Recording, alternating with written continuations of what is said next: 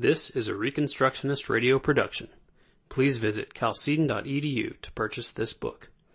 Tithing and Dominion by Edward A. Powell and Rousas John Rushdoony.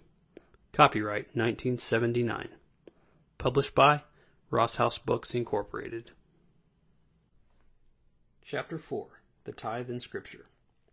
The principle of the first is important to Scripture, because the first represents the totality, and what the first is and does has implications for all.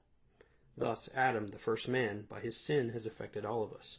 We are told, quote, "A little leaven leaveneth the whole lump," end quote. Galatians 5:9, 1 Corinthians 5:6. The totality is in principle governed by the firstling.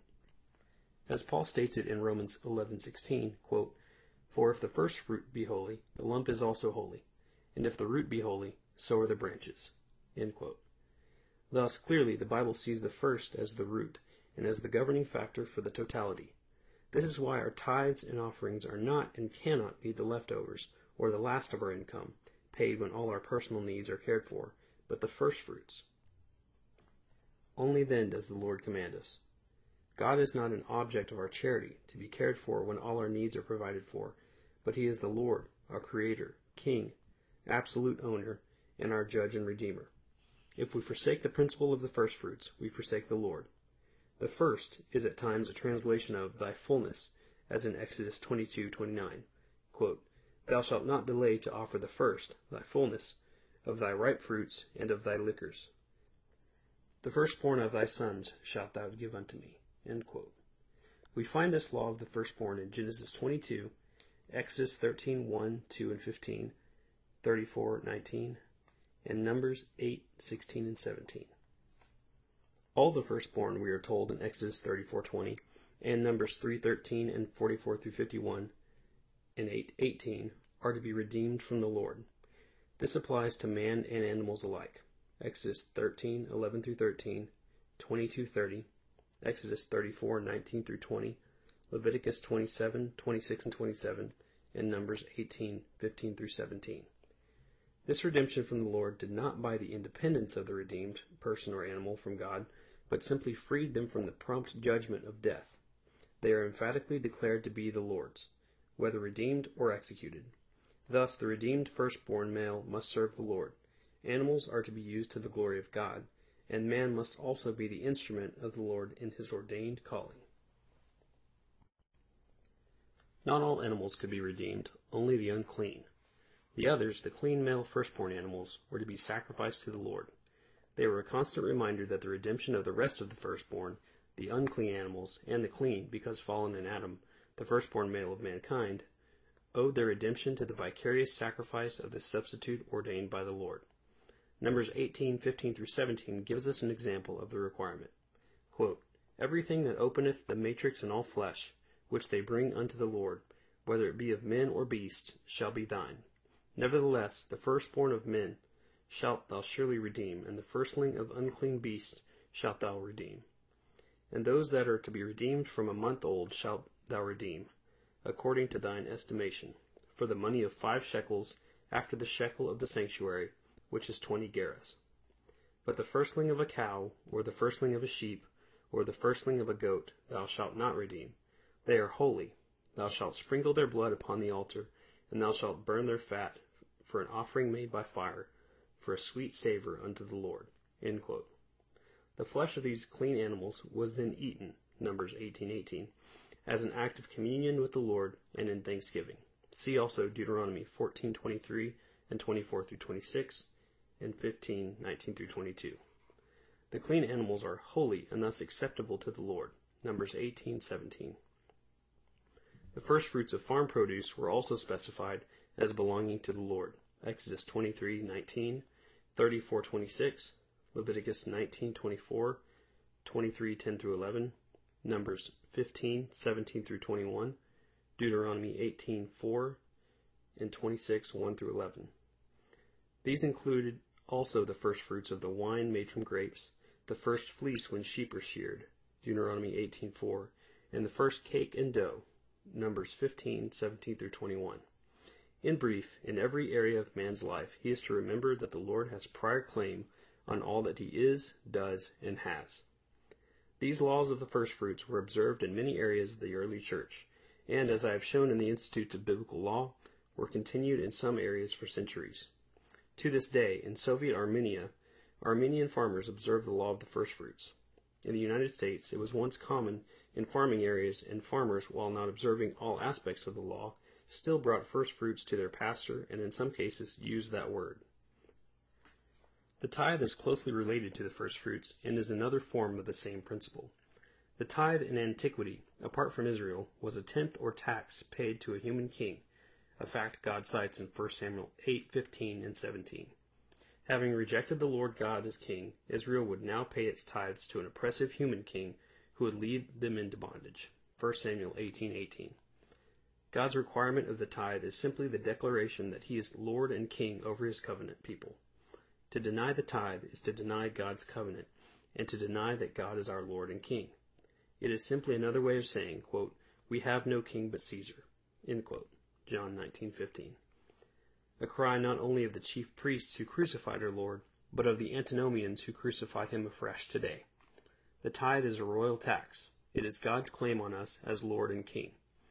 The Lord, in collecting the tithe, is gracious to his people. The tithe for farmers whose crops or herds were not normally turned into cash was of the tenth of the flock, literally. This meant that if a man had 89 calves, his tithe amounted to 8, since no tithe was possible on the last 9. On everything else, it was the first tenth, but the flock or herd not being divisible, the Lord took the last of every 10. This appears in Leviticus 27:30-32. Quote, "And all the tithe of the land, whether of the seed of the land or of the fruit of the tree, is the Lord's. It is holy unto the Lord. And if a man will at all redeem aught of his tithes, he shall add thereto the 5th part thereof. And concerning the tithe of the herd or of the flock, even of whatsoever passes under the rod, the 10th shall be holy unto the Lord." End quote. The tithe is a tax not on our capital, but our income or increase. It is not a tax on 10% of the fruit trees, but the fruit thereof. It does not take the 10th of all the herd, but a 10th of the new calves of the herd, or the lambs of the flock. Because it is the prior claim on us, it is the 10th before we, our dependents, or the state take their share. No one has a priority claim that outranks God's right or diminishes it. The tithe was given to the Levites, who stored the animals and grain in storehouses, Malachi 3:10, until they could either be used or sold. It is a silly and self-serving modernism which leads some clergymen to insist that the storehouse is the church. It was a tithe barn. Tithe barns, no longer in use, still survive in Europe and some in the United States. The Levites gave 10% of the tithe to the priests, Numbers 18:25-26. The Levites had very broad functions in Israel. They were the teachers, Deuteronomy 33:10, the musicians, the judges at times, the medical authorities, and more. Superintending foods and their cleanliness was a part of their duty. There are those who claim that there was only a single tithe. Others say 2 tithes, and still others 3. Henry Lansell, in The Tithe in Scripture, a summary statement of his 2-volume study, The Sacred Tenth, held to 3. The first tithe was the Lord's tithe, known also as the Levite's tithe, which we have already discussed. The second tithe is cited in Deuteronomy 14:22-27, and was for rejoicing before the Lord, and the Levite was to be included in the celebration. The second tithe was closely associated with the Sabbath principle, in that it called for sacrifices and feasting at the Passover, a week, the Feast of Tabernacles, a week, and the Feast of Weeks, a shorter period. This was a festival tithe. In a sense, it was comparable to the modern idea of a family vacation, but with an enormous difference. These festivals required the assembling of the men of Israel, who normally took their families with them, to rejoice in and before the Lord. This did not mean that they necessarily spent their time in worship services, but it does mean that their rest and festivities were rejoicing in the Lord. The modern family Christian summer conferences are closer to the meaning of the second tithe than our vacations. The second tithe included the Levites annually. The third tithe, coming on the 3rd and 6th years of the 7-year calendar of the Lord, was a poor tithe, to be shared with the local Levite, the stranger, the fatherless, and the widow. These needy ones were also cared for every year by gleaning and by gifts. The tithe is not a gift to the Lord, nor to the needy. It is God's tax. Only that which we give above and beyond the tithes is a gift or offering. This tithe is cited in Deuteronomy 14:28-29. Quote, "At the end of 3 years thou shalt bring forth all the tithe of thine increase the same year, and shalt lay it up within thy gates. And the Levite, because he hath no part nor inheritance with thee, and the stranger, and the fatherless, and the widow, which are within thy gates, shall come, and shall eat and be satisfied, that the Lord thy God may bless thee in all the work of thine hand which thou doest." End quote. As Lanzel restates the conclusion of verse 29, quote, "The objective of the tithe was that Jehovah might bless the work of the tithe payer's hands." End quote. According to Lanzel, quote, "It would seem, then, that the Mosaic law enjoined upon the Israelite to pay yearly, in connection with his religion, 2/10, and at the end of 3 years, a 1/3 of his income." End quote. In addition, God dictates the use not only of the first fruits, but the last fruits, i.e., the fruit of the top branches, the grain in the corners of the field, on the edges or the ditch banks, and the stray bunches of grapes on the vines. These last fruits are to be left for the poor, the gleaners. God is, quote, "the Alpha and the Omega, the beginning and the ending," end quote. Revelation 1:8. And his rights and claims are total in every generation. Hence he claims the first fruits for his purposes, and the last fruits also, and everything in between is to be used by us to his purposes in our calling. The gleaning law appears in Leviticus 19:9-10, and Deuteronomy 24:19-21. Further, the Lord claims more than 1/10 of our time, 1 day out of 7, various holy festivals in the year, and 7th and sabbatical year, and the 50th or Jubilee year. Again, there was the poll tax, Exodus 30:11-16, or throne tax, which provided for civil atonement, i.e. the covering or protection of society by God the King. There are many other details of God's requirements, but this should be clear by now. God's requirements throughout the tithes and duties has as its purpose the government and extension of the kingdom of God. These taxes provide for what we now call health, education, and welfare, as well as for worship, the ministry of grace, for missions, and the ministry of justice, the state. The kingdom of God requires the taxes ordained by God. If we are citizens of that kingdom, we pay its taxes. If we are outlaws, we do not pay. If Caesar is our king, then we are content to let Caesar provide his kingdom. If Christ is our king, we meet Caesar's demands, quote, "for conscience sake," end quote, Romans 13:5. But we first of all give to our Lord all that he requires, so that his kingdom may prevail. We cannot have God's order, kingdom, and blessing except in God's way. General William Booth, founder of the Salvation Army, saw in Darkest England and The Way Out the need for Christian giving of money, time, prayer, and action. He saw that most church members were, quote, "mummy Christians," content to, quote, "accept Christ, and then to remain as inactive, ungiving, and as immobilized as an Egyptian mummy, and about as useful to the Lord." Those who take their faith seriously will recognize that the triune God is no less our Lord now than he was before the cross. We owe him the tithe and the poor tithe. We need to rest and rejoice before the Lord, and family conferences and festivals need to be developed and strengthened. We need to create tithe agencies and strive to govern every area of life and thought in terms of the Word of God, and to enjoy and glorify God in all things. Our Lord is emphatic, quote, "Not every one that saith unto me, Lord, Lord, shall enter into the kingdom of heaven, but he that doeth the will of my Father which is in heaven," end quote. Matthew 7:21.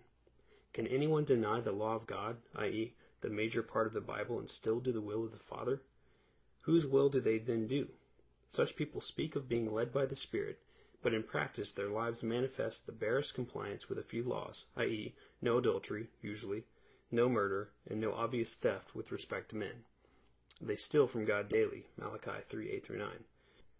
Their goal seems to be minimal religion, fire insurance, not the service of the Lord. Can it be theft before the cross to withhold tithes and offerings from the Lord, and a virtue the day after? Are we on a lower moral plane than the people of old Israel? The New Testament not only assumes the law of God and presupposes it, but repeatedly cites it to make its points. Paul's great argument in Romans is not to make void the law, but to establish it, Romans 3:31. Paul cites the law repeatedly as his authority, especially to the Corinthians, 1 Corinthians 7:39, 9, 8f, 14, 21, and 34. Not only does the New Testament see believers in Christ as the new Israel of God, Galatians 6:16, and the choice of 12 apostles to signify that the 12 patriarchs and tribes of Israel have been replaced, but the same system of government by elders, with a supreme council of elders such as the Sanhedrin, appears in the Council of Jerusalem in Acts 15. Israel has elders ruling the synagogue, elders of the country, elders of the city, and so on, governing every area of life in terms of God's law. There is a hint that a similar variety of elders, officers, and governments appears in the New Testament. Several words with differing emphases are given for elder: presbyteros, elder; episkopos, overseer; poimen, shepherd or pastor; didaskalos, teacher; prostates, leader; hegumenos, ruler; and kybernesis, governor, administrator. It is possible that all these terms apply to only one office. It is also possible that the last, kybernesis, which appears in 1 Corinthians 12:28 as governments, sums up all the other forms of eldership in the ecclesia or assembly or kingdom of Christ. It is certainly reasonable to assume that, as old Israel had several kinds of elders for various areas of government in God's kingdom, so too did the New Testament community. The term elder meant for old Israel one who ruled according to God's law in a particular domain. The use of this word in the New Testament is evidence of a like concept of government. The unity of Scripture is basic to Christian faith. The whole of the Bible proclaims the triune God and His law word, His salvation by sovereign grace, Christ as the promised seed and the last and faithful Adam, man outside of Christ as fallen, incapable of redeeming himself, dead in sins and trespasses, and under the death sentence of the law of God. All this and more the Word declares. The triune God, the Lord our God, is one God, and His Word is one. It is a unity because God is a unity.